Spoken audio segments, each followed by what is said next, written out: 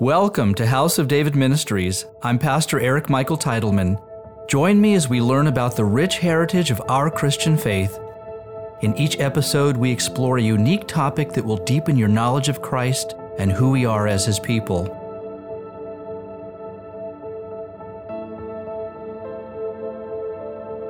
In this episode, we will learn about the Tree of Life in the New Jerusalem and why it is there for the healing of the nations.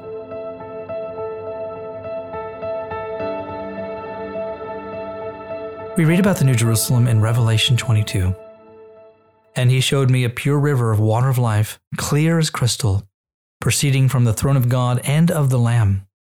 In the middle of a street and on either side of the river was the Tree of Life, which bore 12 fruits, each tree yielding its fruit in every month. The leaves of the tree were for the healing of the nations.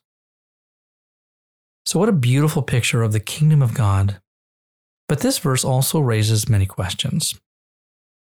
Why is the Tree of Life still in the kingdom? Because I thought that in the resurrection we were raised to eternal life. And how does one tree exist in the middle of a street and on either side of a river? Or is it actually 12 trees? And why are the nations still being healed when I thought there was no sickness in the kingdom of God? Now, while I'm confident there is a physical aspect to the New Jerusalem and Christ's kingdom, I believe this verse also presents a spiritual depiction of the future.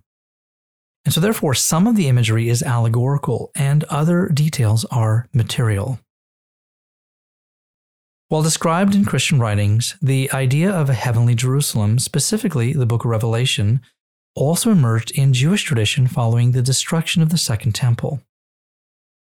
Rabbi Yochanan, a rabbinic leader in Tiberias, Israel, asserted in his 3rd century Midrashic discourse that the earthly and heavenly Jerusalem would be reunited as one in the future. His homily was based on an exposition from Psalm 122, where we read, "Jerusalem is built as a city that is compact together." The word compact, shechubra, which is feminine and singular, is more accurately translated as knit together. Jerusalem built up a city knit together, again suggesting the earthly and heavenly are more than connected, they are united and inseparably one. And this uniting is biblically referred to as a marriage, covenant, male to female, husband and wife. We read in Isaiah 62, "You shall no longer be termed forsaken, nor shall your land any more be termed desolate. But you shall be called Hepzibah, and your land Beulah, as in married," which again is feminine. "For the Lord delights in you, and your land shall be married." While this verse's spiritual aspect affirms that God will no longer forsake Israel, our connection to the land promised to Abraham is also significantly a part of who we are as His people. If we are rejected, then our land remains desolate. And if we are reunited with God, then our land is blessed and will prosper. And interestingly, in Greek philosophy, Plato surmised that every natural object draws its existence from a metaphysical world. In other words, if there is a temple on earth, there must be a spiritual temple. And if there is an earthly Jerusalem, there must be a spiritual one as well.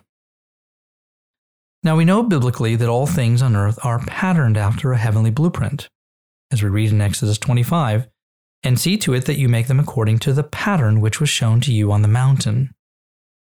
In Hebrews 8, we read, "For if he were on earth, he would not be a priest, since there are priests who offer the gifts according to the law, who serve the copy and shadow of the heavenly things, as Moses was divinely instructed when he was about to make the tabernacle, for he said, 'See that you make all things according to the pattern shown you on the mountain.'"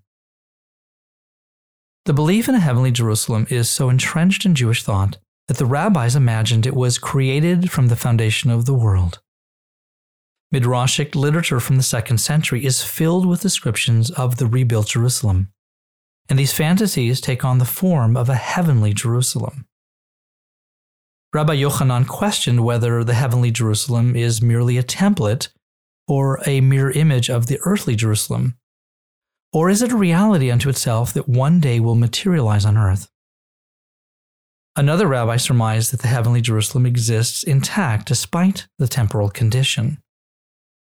In contrast, Rabbi Yochanan argued that the heavenly Jerusalem would only be realized when the earthly Jerusalem is restored. So which view is correct? Well, we actually know the biblical answer.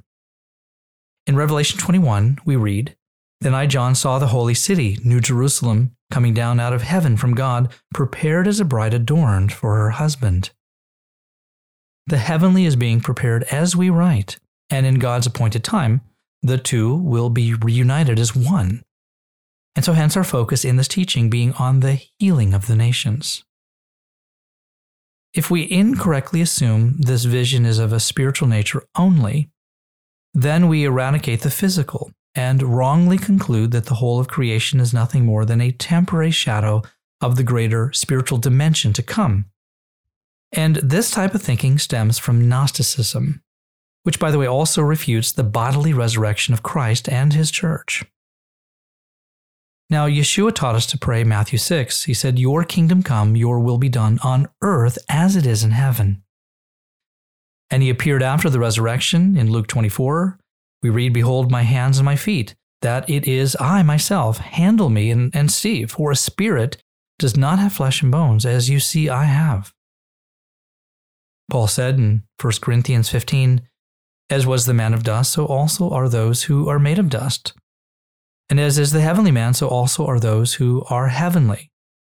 And as we have borne the image of the man of the dust, which is Adam, we shall also bear the image of the heavenly man." The implication here is that we have both a natural image inherited from Adam and a spiritual one that we receive from Christ. And so therefore, in the resurrection, the natural and the spiritual are united. And we understand that the healing of the nations is both individual and collective. And our healing is also both physical and spiritual. The fall of man at the Garden of Eden is well understood in Jewish and Christian theology, being the origins of sin and our sinful disposition. However, if we know God's progression of healing the nations, we must visualize the spiritual realm and see his cosmic restoration plan in it. In the 16th century, a group of mystic Jews migrated from Germany to Israel, settling in the town of Safed or Safat, located north of Tiberias. And the leader of this community, Rabbi Isaac Luria, taught how the world could be restored from its fallen condition to the perfection of the Garden of Eden. The rabbinic perceptions of the spiritual realm were complex and difficult to correlate with Scripture. But in their prophetic wisdom, we find emerging patterns of Christ and his creation revealed and fulfilled in the New Testament. Rabbi Luria explained that in creating the world, God first created 10 vessels, called kelipot, to contain 10 independent points of the divine light, sephirot, which mean light emitted from the eyes. These 10 sephirot reflect the individual qualities or attributes of God's nature, emanating from the realm of Keter, God's crown as he is king, and these bring life to the world. Each attribute represents one aspect of the Godhead and one of the names of the Holy One. Rabbi Luria then said that the vessels holding these emanations shattered and died because they were not strong enough to contain the divine. But how could God create a vessel destined to fail? I mean, there must be an explanation. Well, I believe these vessels represent the creation, and they incorporate the angelic realm and the creation of man. We are the earthen vessels, as we were made in his image, purposed to manifest his qualities and divine attributes. And I also believe these vessels were forcibly separated from God and therefore shattered because of our rebellion and consequent sin. So God did not fail in his creation, nor did he create evil. The state of separation or partitioning of light into distinct attributes introduced diversity into the creation. And this diversity allowed for the possibility of sin and allowed humanity to choose between good and evil, what we call free will. In other words, something independent now existed in addition to God, and yet we know that nothing can exist apart from him. We were created to be entirely dependent upon Him and in divine unity and holiness with His very being. And it was only in our willful disobedience and sin that we became separate from God. And so thus mankind and the fallen angels were forced to descend into the realm of unholiness, causing the universe to disintegrate. We read in Isaiah 59, it says, "But your iniquities have separated you from your God, and your sins have hidden His face from you, so that He will not hear." And as the Lord spoke to Moses in Exodus 33, He said, "You cannot see my face, for no man shall see me and live." And regarding the angels, the Lord says in Revelation 12, Satan's tail drew a third of the stars of heaven and threw them to the earth. And so for the universe to be restored and returned to its natural order, God must restore these broken vessels. And we know that salvation was promised to the seed of Abraham, both Jew and Gentile, who believe in Christ, because we are these earthen vessels. And it was not for the angels who sinned. We read in 2 Peter chapter 2, "For if God did not spare the angels who sinned, but cast them down to hell and delivered them into chains of darkness to be reserved for judgment." But in restoring humanity to our pre-fallen condition, God is also restoring the creation in the process. In Judaism, this cosmic restoration plan is called tikkun, and it means rectification or restoration of the broken vessels. This restoration consequently brings about the restoration of the entire universe. And once it is repaired, these new vessels will be able to contain the light of God. However, the rabbis inaccurately believe that humanity, specifically the Jewish people, has the ability and the responsibility to gather these broken vessels and the scattered sparks of the divine light and reunite them through human action, namely obeying the law of Moses. They say it is man's duty to elevate the sparks of holiness from their fallen state. The rabbis also incorrectly believe that in fulfilling the law, the Jewish people will build the heavenly Jerusalem, which when complete will manifest here on earth. And contrary to their opinions, we know that the church has received a deposit of this divine light in Christ. We read in Ephesians chapter 1, "In Him you also trusted after you heard the word of truth, the gospel of your salvation, in whom also, having believed, you were sealed with the Holy Spirit of promise, who is the guarantee of our inheritance until the redemption of the purchased possession to the praise of His glory." God is healing and restoring a remnant of humanity to its pre-fallen condition. And He is building the heavenly Jerusalem, or as we call it, the New Jerusalem, which is the restored creation and the kingdom of God. We read in Ephesians chapter 2, "Now therefore you are no longer strangers and foreigners, but fellow citizens with the saints and members of the household of God, having been built on the foundation of the apostles and prophets, Jesus Christ Himself being the chief cornerstone, in whom the whole building, being fitted together, grows into a holy temple in the Lord, in whom you also are being built together for a dwelling place of God in the Spirit." Now, biblically, we understand that our bodies, these earthen vessels, contain our soul and the divine Spirit of God. And this imagery is often associated with clay pots or a tent made of animal skin. We read in Jeremiah 18, "And the vessel that he made of clay was marred in the hand of the potter. So he made it again into another vessel, as it seemed good to the potter to make." The rabbis believe the vessels that contain emanations of the divine light act like a shell or the bark of a tree. And these are analogous to a fruit surrounded by a peel that houses or conceals a spark of holiness. We read in Genesis 2, "And the Lord God formed man of the dust of the ground and breathed into his nostrils the breath of life, and man became a living being." The rabbis say these shells exist and are sustained by the divine spark. As we read in John 1, "In Him was life, and the life was the light of men." And the rabbis call this outer shell kelipah, which they use to describe evil and impurity, meaning the other side that opposes God's holiness. their description is comparable to the carnal or sinful nature of the flesh. And so our bodies act as a shell housing the soul and the divine spark that is being redeemed through the blood of Christ. Paul said in Galatians 5, "For the flesh lusts against the spirit, and the spirit against the flesh. And these are contrary to one another, so that you do not do the things that you wish." In Romans 8, we read, "Those who are in the realm of the flesh cannot please God." Now, for these holy sparks to be released, the encumbering shell must be removed like the husk from a wheat kernel. Just as the Lord declared in Genesis 3, "By the sweat of your brow you will eat your food until you return to the ground. Since from it you were taken, for dust you are, and to dust you will return."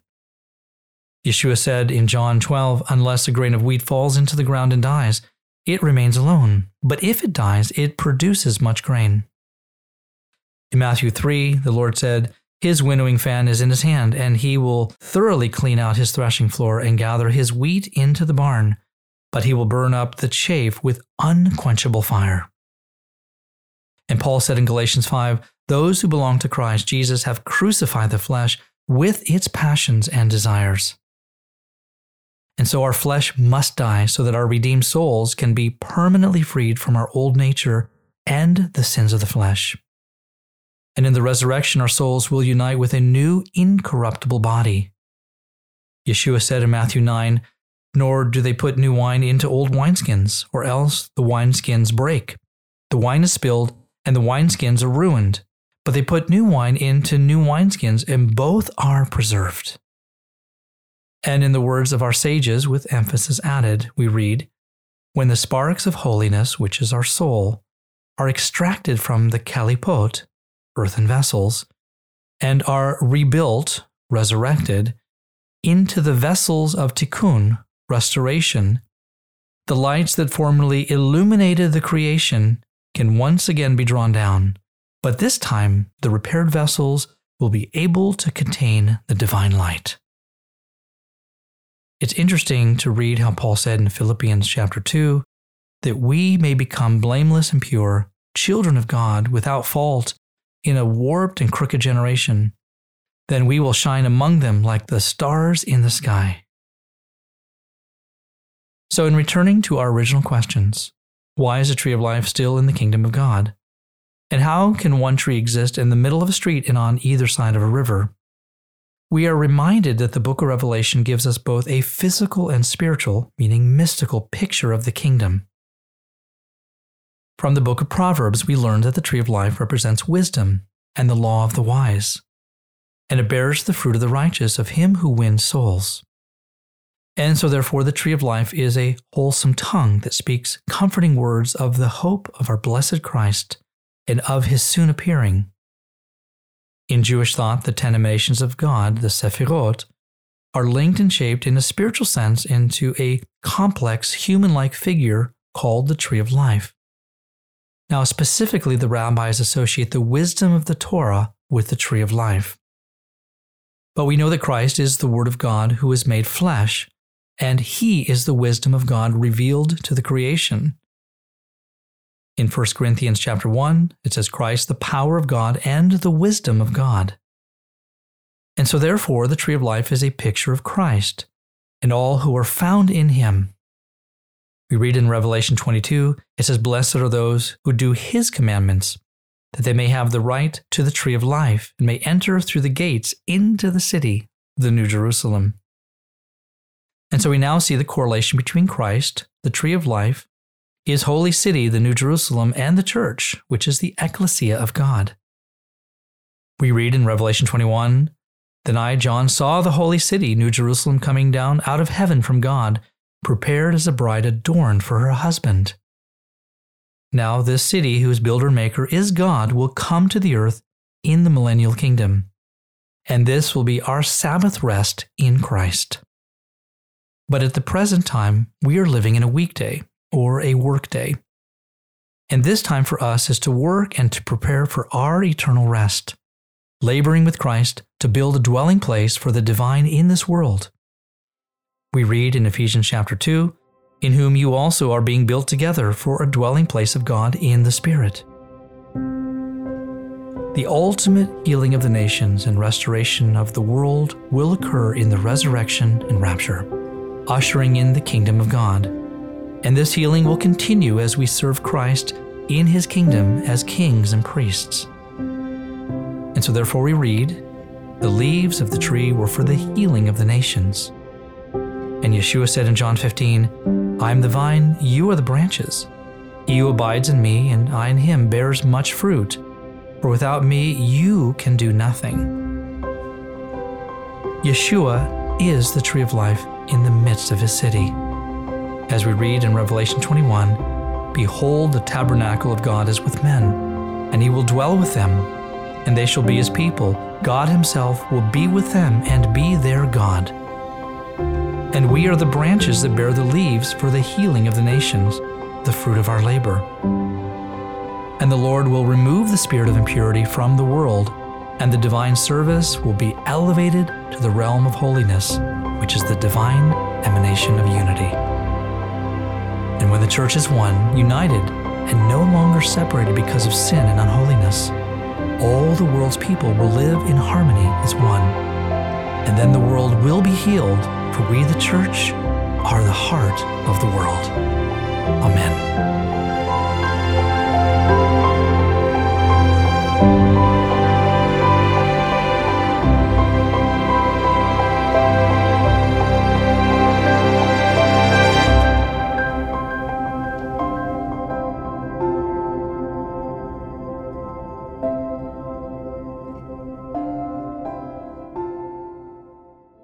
If you have enjoyed this teaching from House of David Ministries, make sure you subscribe to our channel and don't forget to visit our website where you can sign up for our monthly newsletter.